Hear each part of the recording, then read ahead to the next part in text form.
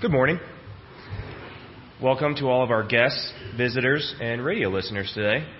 The rose on the altar is in honor of Jerry and Sue Lehman, who will celebrate 54 years of marriage on Tuesday, August 6th. Happy anniversary to them.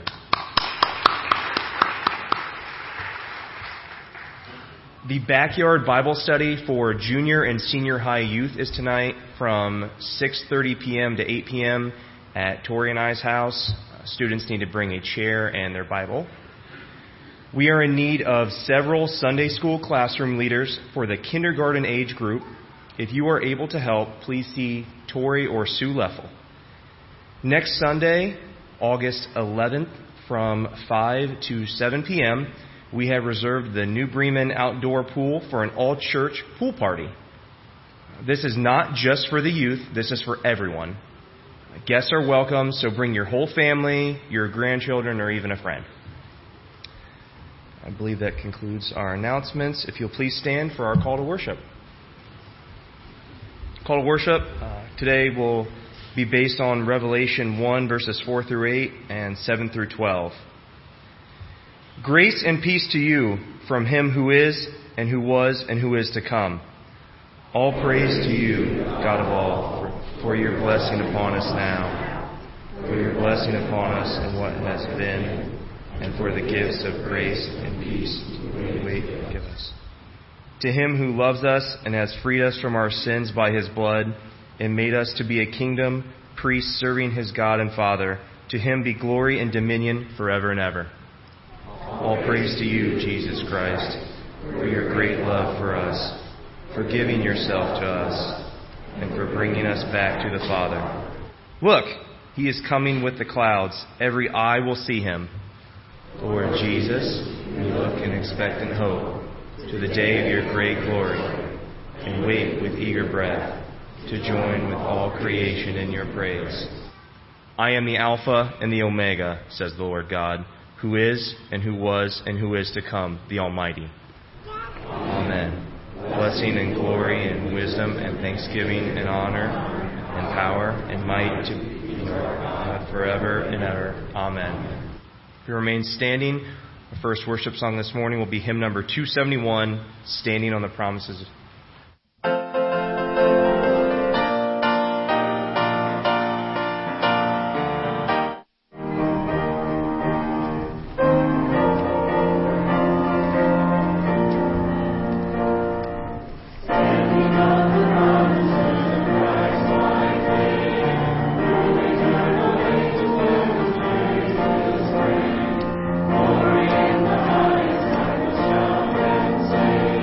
Standing on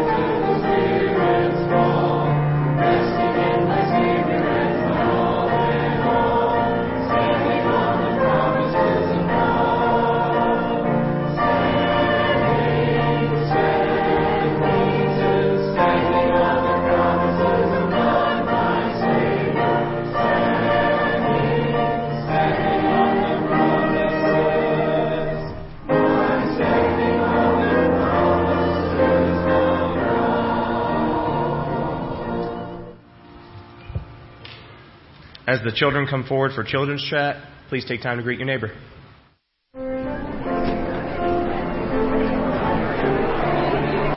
Okay, good morning, everybody. Good morning, she's ready. Okay, Miss Tori is going to talk to us about a very special place. She's going to talk to us about heaven today. Now, I wish I could tell you exactly what heaven is going to look like, but I can't. Do you know why I can't tell you exactly what it's going to look like? Yeah, I'm not in it. I haven't been there yet. Not yet. I like that. Not yet.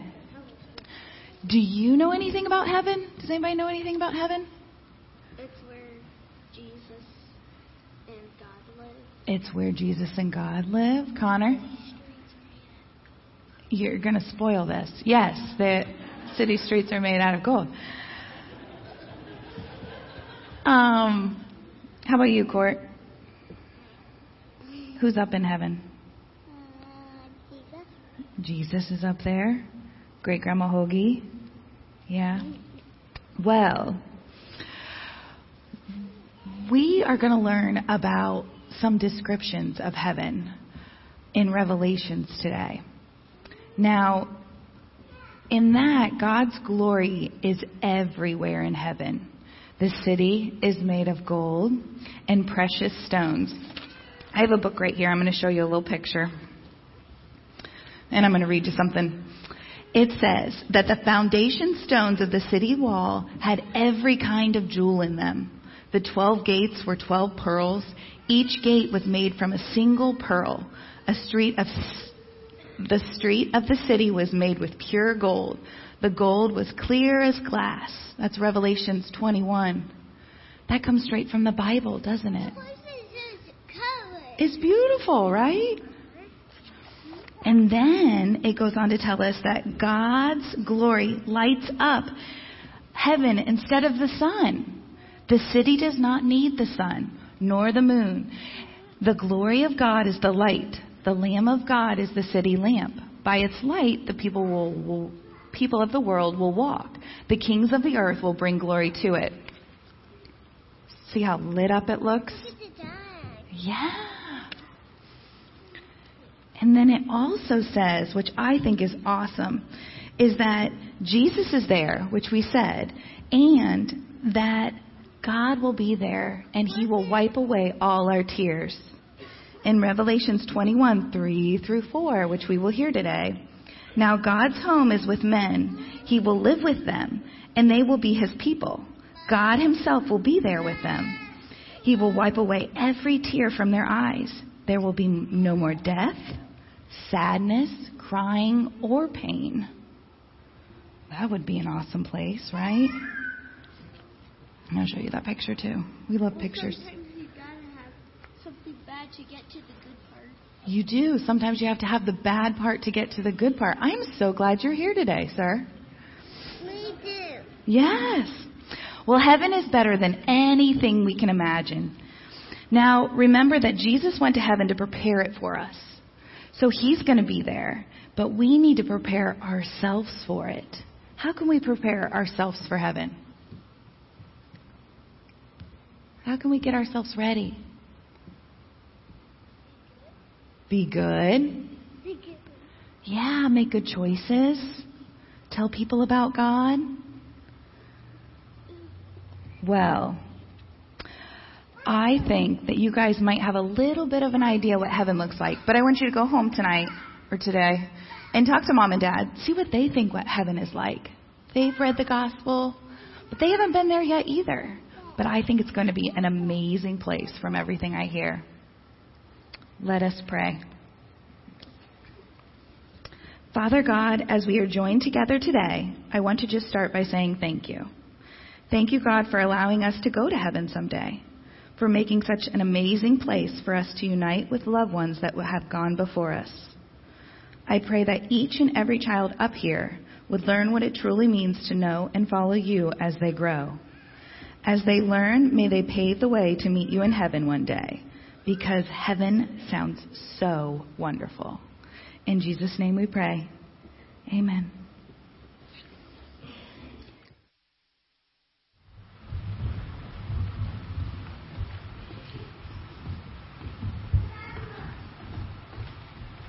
in the last week, killed in Afghanistan. Private First Class Brandon J. Kershiter, killed in Uruzgan province in Afghanistan from Stryker, Ohio.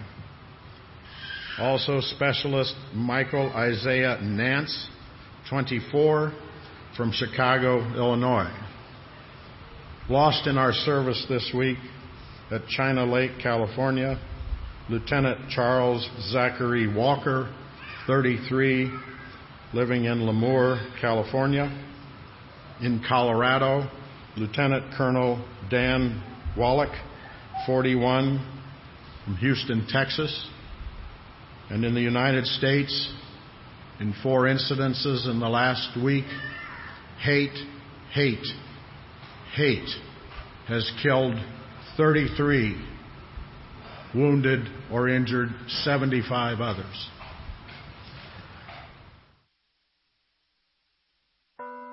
Thank you, Jay. Let's go to the Lord in prayer. Heavenly Father, we thank you for this day, Lord. We thank you for gathering us together as brothers and sisters in Christ in your name, Lord. God, our hearts are heavy this morning with all of the mass shootings that have gone on in our country, Lord, with the hearing of death of our soldiers, Lord. There's just so much that we can pray for, Lord. God, we take comfort in knowing that you know every single situation. You know exactly what every person needs, not only in those places, Lord, like El Paso, and also in Dayton this morning, Lord, but you also know what we need as well for those on the cares and the concerns list. God, we just lift up all of these people to you. We ask that you would be working in the midst of every situation, Lord, and taking care of things in only a way that you can. God, we ask that you would be their comfort this morning, that you would be their strength, and that you would be made known in the midst of these tragedies, Lord. God, we are excited to talk about heaven this morning, Lord, and the hope that we have in you, Lord, and that makes everything that we experience here on earth so worth it, Lord, knowing that we are going to be with you one day, Lord, and that there will be no more crying or tears or anything, like Krista said in children's chat this morning, and we long for that. And so, God, I pray that you would focus our hearts and our minds this morning as we worship you, as we dig into your word, Lord. And God, we pray all of these things in your Son's name, who taught us to pray by saying, Our Father, who art in heaven, hallowed be thy name. Thy kingdom come, thy will be done, on earth as it is in heaven. Give us this day our daily bread, and forgive us our debts, as we forgive our debtors. And lead us not into temptation, but deliver us from evil. For thine is the kingdom, and the power, and the glory forever. Amen. I'd invite our deacons forward for this morning's offering. Our offering goes toward the general fund and the general operations of our church. And we will be blessed by some awesome music. So, thank you. My bad. Would you all stand? My bad. Would you all stand and sing hymn number 297, I Love to Tell the Story. Got a little ahead of myself. Amen.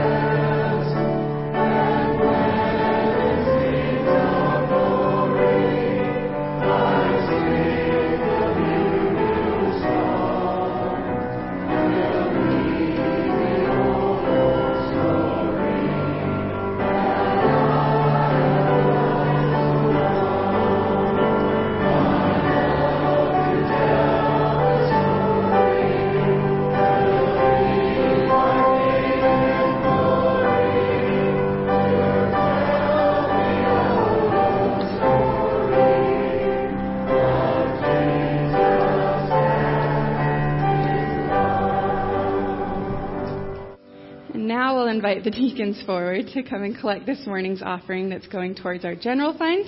And while they're doing that, we are going to be blessed with some special music.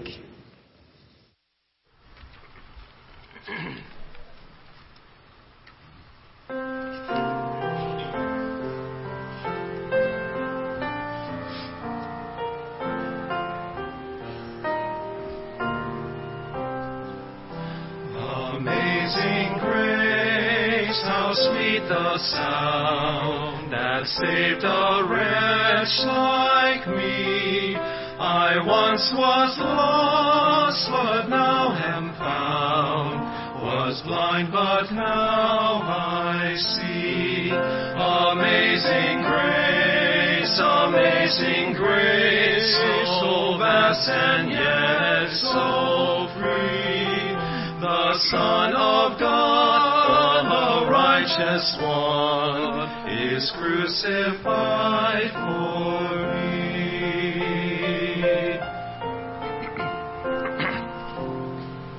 'Twas grace that taught my heart to feel, and grace my fears relieve.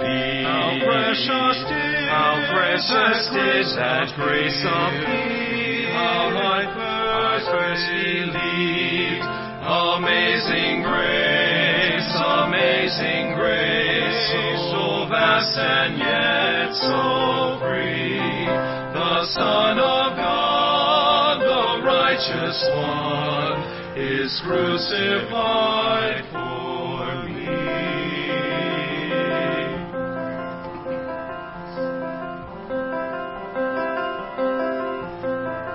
Through many dangers, toils, and sins, I have already come.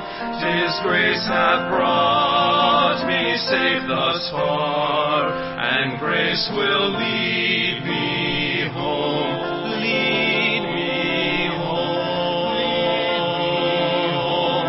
Lead me home.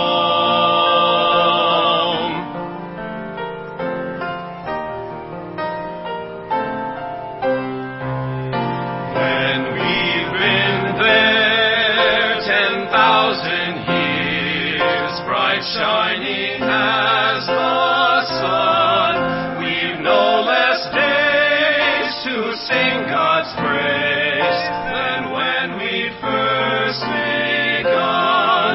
Amazing grace, so vast and yet so free.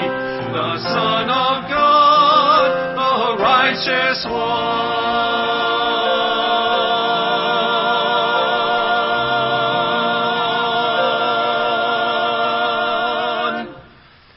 is crucified for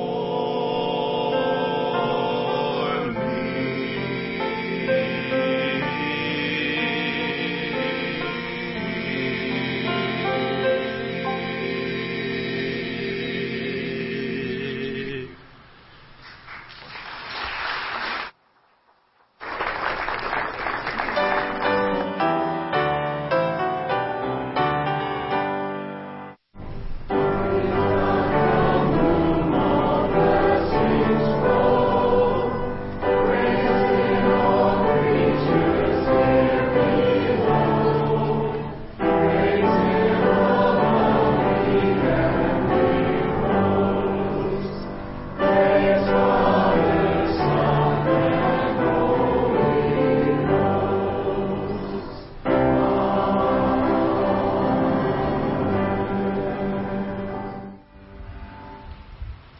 Our reading this morning comes from the book of Revelation, chapter 21, verses 1 through 7.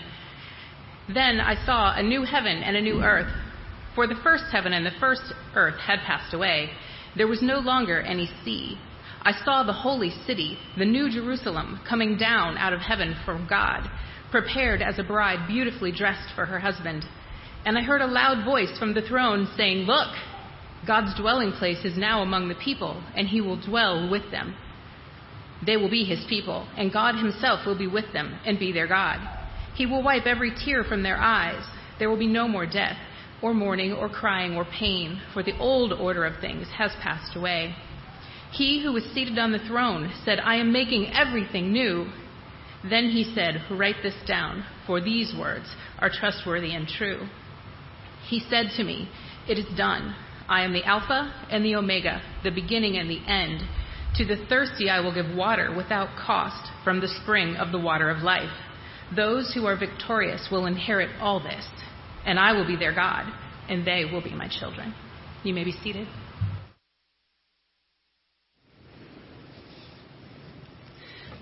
Let's pray. Heavenly Father, we thank you for bringing us together this morning, Lord. We thank you for the chance to come and to talk about heaven, Lord, and the beautiful hope that we have in you and in eternity, Lord.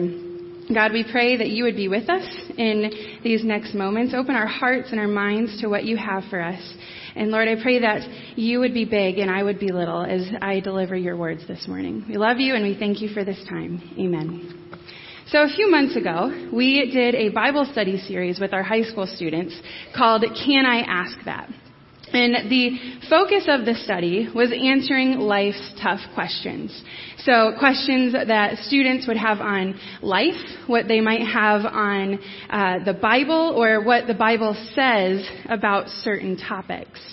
And it was hands down one of the best series I've ever done with a group of students.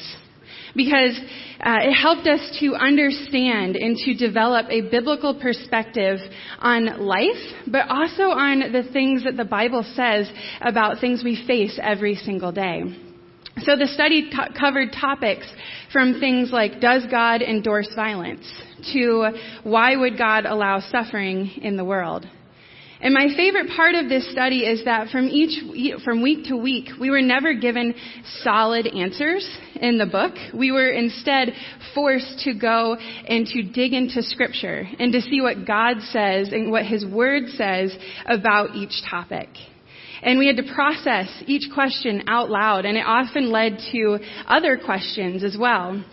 And then we also had to look at everything in our lives and every question we asked through a biblical lens. You know, I'm convinced, I always talk about how much I love my job, but I'm convinced that the best part of my job is answering the tough questions that students have. It allows me to enter into their world and to speak truth to their worldviews. At the beginning of each year, I always tell our students that there isn't a question that I won't attempt to answer. I am an open book. They can ask me anything they want. And sometimes their questions stump me. Sometimes I have to say, I really don't know the answer to that one, but I'm going to go look it up for you. And when I see you next week, I will let you know the answer to it. I firmly believe that asking questions helps us to understand the world around us.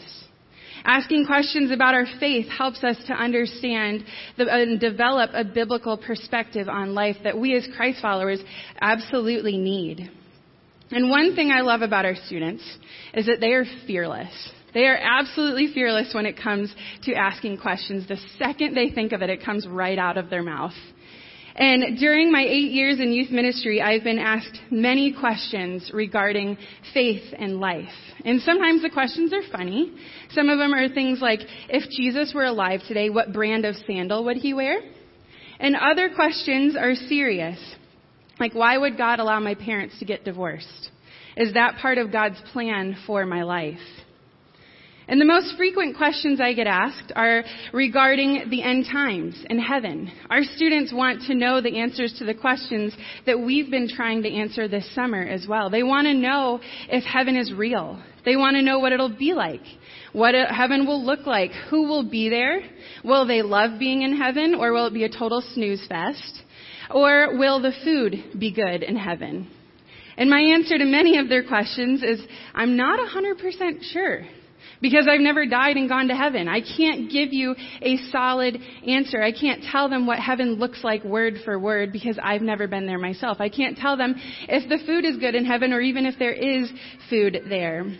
And the truth is the reason we can't answer those questions is because there's so many things as believers we just don't know when it comes to heaven. So today we're wrapping up our mini-series in Revelation, and we're going to be talking about heaven. We're going to kind of do a Heaven 101 this morning, and hopefully answer some of the questions that you guys all submitted. But heaven's a really popular topic to discuss. Movies have been made on heaven. Books have been written on heaven. There's been countless Bible studies done on heaven. And people have even claimed to have died and gone to heaven and come back and told about it. From the very beginning, people have been wanting to answer the question of what comes next. What happens after I die? And the reality is that we don't and we won't fully understand heaven and life in heaven until we get there. We get little glimpses throughout Scripture. We get little snippets of information here and there. But there's still a lot of questions that are left unanswered. And Revelation 21, the passage that Connie just read for you this morning, I believe gives us a great picture for what life in heaven will be like. In this passage, I think we learn 4 essential things about heaven. So the first thing we learn is that heaven is a real place filled with God's people. So Scripture uses 2 analogies to describe and help us to understand heaven and what it'll be like for believers. The first analogy used to describe heaven is a house or a home with tons of rooms where God lives with his people. And Jesus used the home analogy to comfort his disciples on the night before he was crucified. In John 14, verses 1 through 3, he says, "Do not let your hearts be troubled. Trust in God and trust also in me. In my Father's house are many rooms. If it were not so, I would have told you. I am going there to prepare a place for you. And if I go and I prepare a place for you, I will come back and take you to be with me so that you may also be where I am." So this home analogy lets us know that heaven isn't just some made-up ethereal place floating on a cloud above us somewhere. Heaven is a real place where believers will be with God. And twice in 3 verses, Jesus refers to heaven as a physical home. And not only just a physical home, but Christ himself is preparing rooms for us to live in with God in that home. Now, I love thinking of heaven as a home because I'm a total homebody. My home is my happy place. I'm an introvert, and so when I am home, I can shut the rest of the world out, and I can relax and recharge. And no matter what happens at any given day, when I walk through the doors of my house, everything seems to just melt away. You know, I believe that we all have a longing for home. We long for our earthly homes when we've had a long day at work or when we've been away on a trip. We can't wait to get home and get into our own beds. But I also believe that we have a longing for our eternal home. We know that this world is not where we are supposed to be long term. And Jesus told the disciples, and he tells us in John 14, that he's going to prepare a place for us in that home. Can you imagine how good it's going to feel when we walk through the doors of our eternal home? Knowing that no matter what, we are cared for and loved and safe with our Father and finally at home in eternity with him. I think it's going to be a pretty amazing feeling. The second analogy the Bible uses to describe heaven is a holy city. Now, I used to live in Chicago. I lived there for 4 years, and I can tell you with certainty that the city of Chicago and many other cities around the U.S. and in the world are alive. They are alive with people, with activities, and with people living together in community. And the Bible uses this city analogy to describe that heaven will be a physical place of people living together in community. Isaiah 65, verses 19, 21, and 22 speak into what living in that new heavenly city will be like.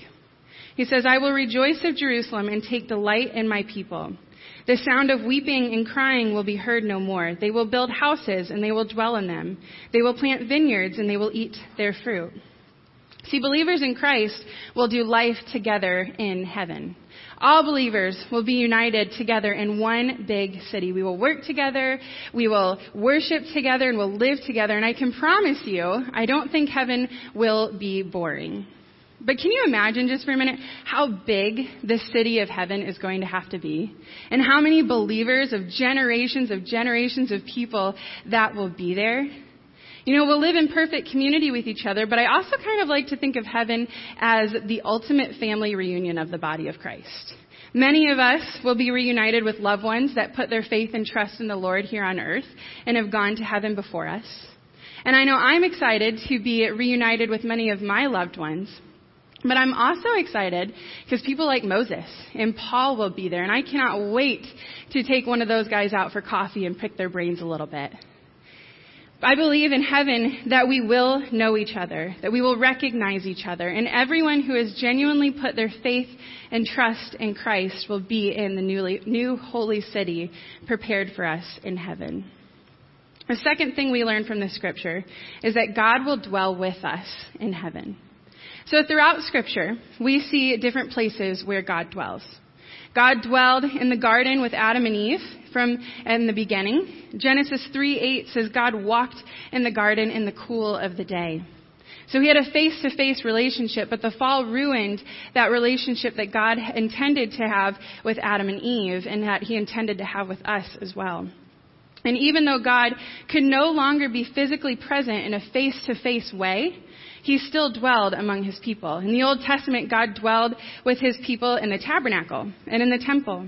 In the New Testament, God literally dwelt with his people through Jesus Christ. And now God continues to dwell among us by the Holy Spirit living inside of us as Christ followers. Revelation 21 gives us the promise that one day God will physically dwell with us again in heaven.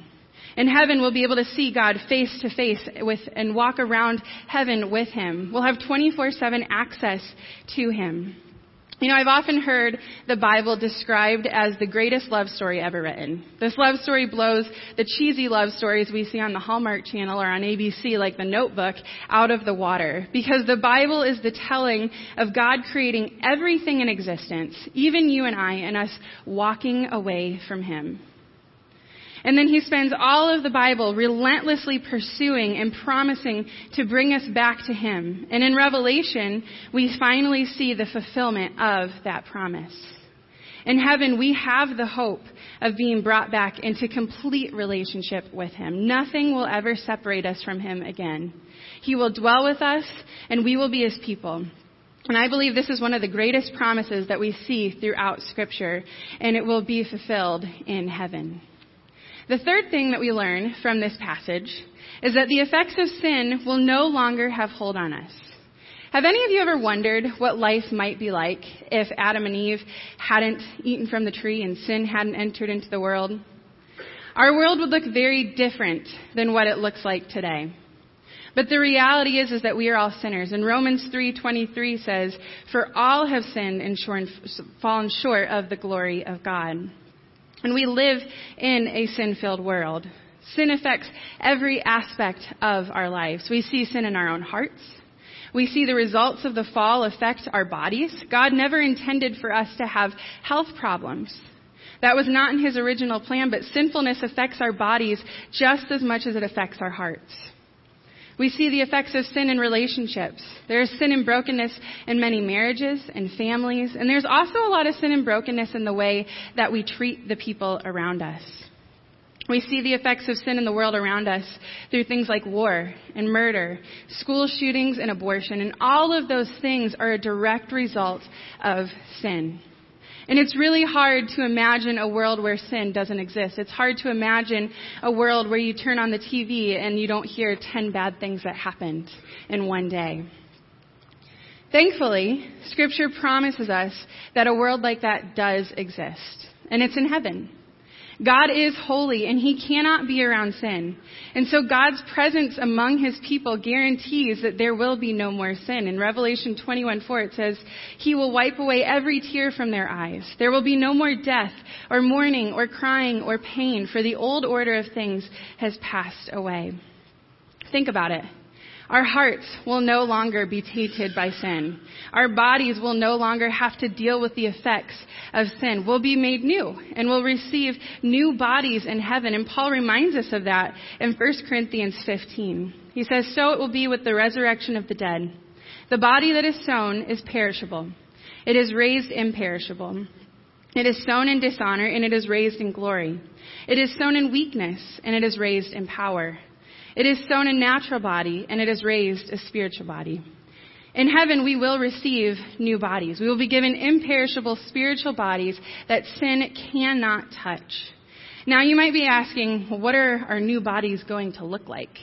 And I really have no idea, but selfishly, I hope that my heavenly body is a little more coordinated and a little more fit than my earthly body. And I also hope that if there is food in heaven, that calories don't count. And you can eat whatever you want. But all joking aside, we will receive a new spiritual body that's fit for eternity with God in heaven. Our bodies will no longer have to experience death, sickness, or hardship, and will be made completely new. And the sinfulness that once separated us from Him will no longer separate us. In heaven, He will remove the sorrows of sins past, and God will protect His people and will never experience sin in heaven. The fourth thing that we learn in this passage is that we can trust in the promise of eternity. In our humanness, it's really easy to doubt. Doubt is a very natural thing that we've all struggled with at times in our life. And one thing I used to doubt was heaven. When I was younger, I would lay in bed at night and I would think about heaven, and I couldn't wrap my brain around it because I couldn't see past anything on this earth. And so I wasn't 100% convinced that heaven was real. But one thing that I've realized, that as I've grown and matured in my faith and studied God's Word, is that God doesn't make empty promises. If God says He's going to do something, He will do it. And we see this all throughout Scripture. We see this right in the beginning in Genesis when God told Noah He would do a mass reset to the earth because of the ungodliness of the people. Noah believed Him, and in faith he built the ark. And after 120 years, God brought the flood and wiped the earth clean of everyone and everything except for Noah and his family. And God promised throughout the Old Testament that a Messiah would come and that He would save us from our sins. And Isaiah 53 speaks about the promised Messiah. He would be despised and rejected by man. He would be pierced for our transgressions and would have the sins of the world on His shoulders. And guess what? Jesus came. He was hated and He was despised, and even though He was perfect, He still died a sinner's death with the weight of our sins on His shoulders. And the final words Jesus said as He hung on the cross are, "It is finished." Our Savior paid the price for our sins. The sacrifice was done. And just as God finished the work of creation, Jesus finishes the work of redemption. And so the Trinity will finish the entire plan of salvation by inviting the redeemed into the new creation. God says in verse 6, "It is done. I am the Alpha and the Omega, the beginning and the end. To him who is thirsty, I will give to drink without cost from the spring of the water of life." See, God is God from beginning to end, from A to Z. Everything starts with Him and everything ends with Him. And these are words of truth that are spoken to us to help us to believe that everything that has been promised will be done in heaven. Redemption is complete, and we can trust in the promise of heaven, but we can also trust in the one who promised us a place in heaven. Christ's followers are redeemed and are able to drink from the water of life without cost in heaven. And Jesus used this term, living water, to represent eternal life when He talked with the woman at the well. In John 4:10, Jesus talks about this living water, and He says, "If you knew the gift of God and who it is that asks you for a drink, you would have asked Him, and He would have given you living water." See, Jesus promised the woman at the well that if she drank from this living water, that she would be eternally satisfied. She would no longer thirst for the things of earth that don't fully satisfy. And in heaven, we have the promise that we get to drink from the water of life that will forever satisfy us. It will quench every spiritual thirst that we've ever had, and we will no longer have to go looking for different things to satisfy that thirst. And instead, we will drink from the water of life and enjoy it for eternity. So, I realize that was a crash course in Heaven 101. You probably still have a lot of questions. But we do know those 4 truths. We know that heaven is a real place filled with believers in Christ, that God will dwell with us in heaven, that sin will no longer have any hold on us, and we can trust in the promise of heaven. But talking about heaven can bring up a mixture of emotions.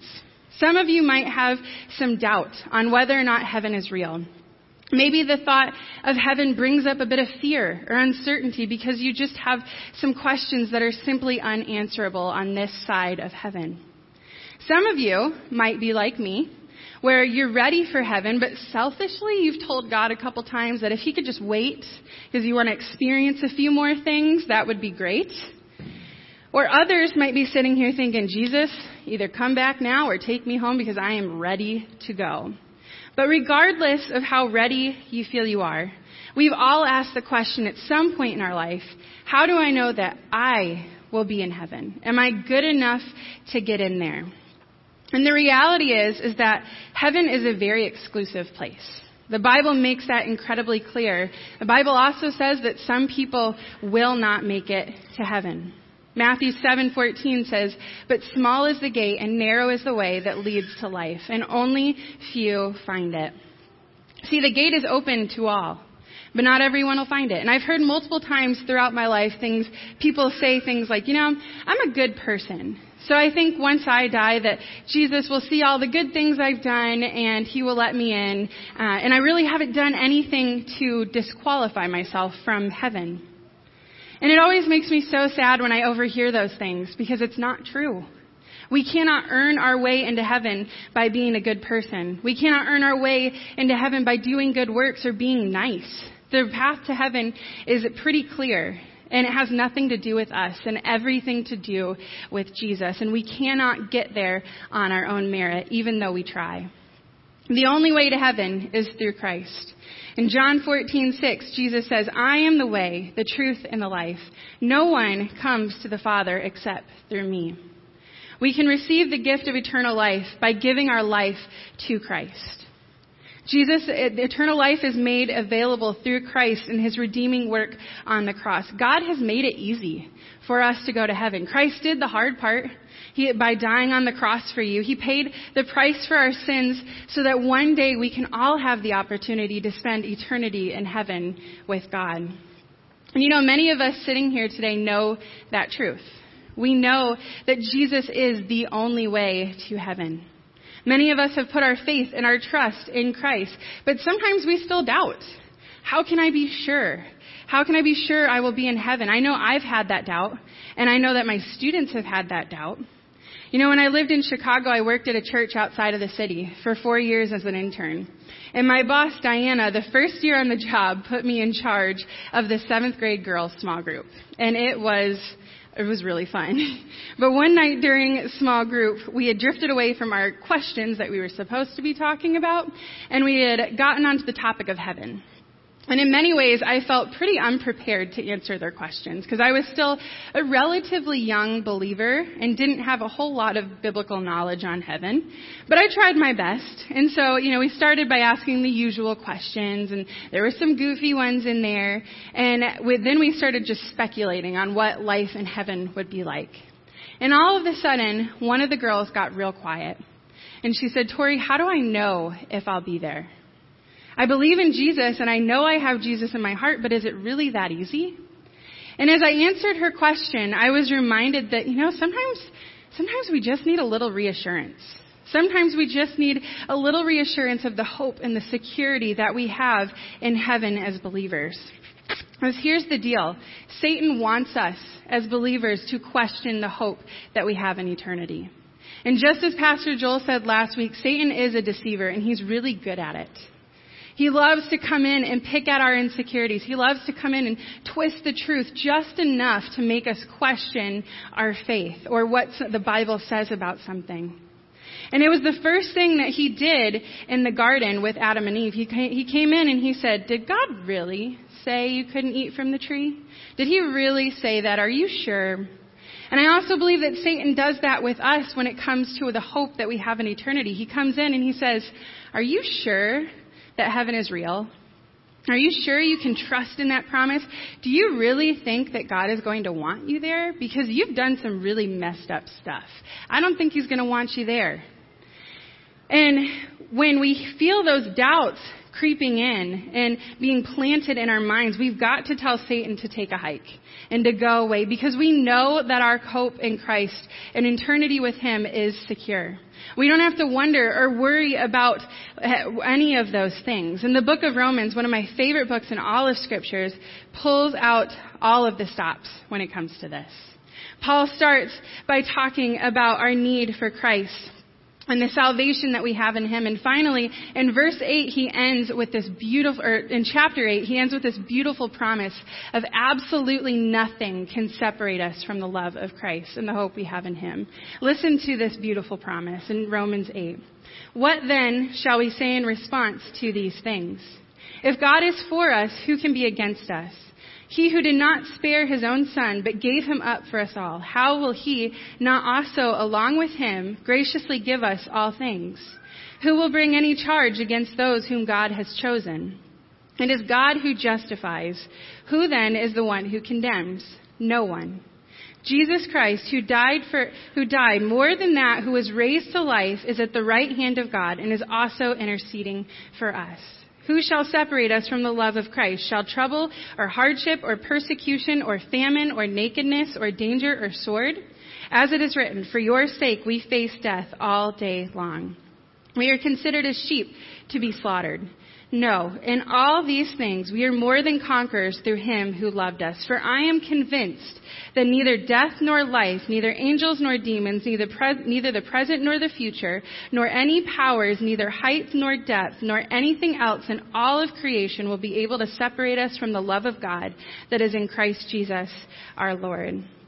Those verses in Romans 8 are just dripping with promise and with hope that absolutely nothing can ever separate you from the love of Christ. And if you haven't listened to anything I've said this morning, please listen now. Because there's absolutely nothing you can do that will ever separate you from Christ. Christ not only defends us, he loves us, and he enters into relationship with us, and nothing will separate us from that. His death for us is proof of his unconditional and unconquerable love, and he is here with us now, but one day we do know that we will be with him in eternity. You know, in our humanness, it's really easy to doubt in the promise of heaven. And this crash course on heaven that we did today probably didn't answer all of your questions. If you still have questions, please ask. Don't remain silent. It's silly to keep your questions to yourself. You know, we may not always have every answer to every question, but that's okay, because one day we will. 1 Corinthians 13:12 says, for now we see only a reflection as in a mirror. Then we shall see face to face. Now I know in part, then I shall know fully, even as I am fully known. As Christ followers, we have this hope that we can hold on to in heaven. One day we will have the answers to all of our questions. One day we will be brought back into perfect relationship with the Father. And one day everything will be made known to us. And we will be fully known by our Creator in heaven. But for right now, we can trust. We can trust in the promise of eternal life, and we can trust in the God who promised us eternal life. We have the assurance that no matter what, nothing, absolutely nothing can separate us from the love that is in Christ. Let's pray. Heavenly Father, we thank you for these words of truth this morning, for these words of comfort, Lord. God, we don't know everything about heaven, but we do know that it's a place where you are, and as your people, that's where we want to be, Lord. So God, I pray that you would remind us of that hope today, Lord. As we leave from this place, remind us that that is where we are going, and that everything we face on this earth pales in comparison to what we have coming for us, Lord. It's going to be so beautiful, and we are so excited to be with you there one day. God, I pray that you would be with us as we leave from this place. I thank you for this time. We love you, and amen. If you would all stand, I can't think of a better way to end our service this morning than by singing hymn number 345, Blessed Assurance.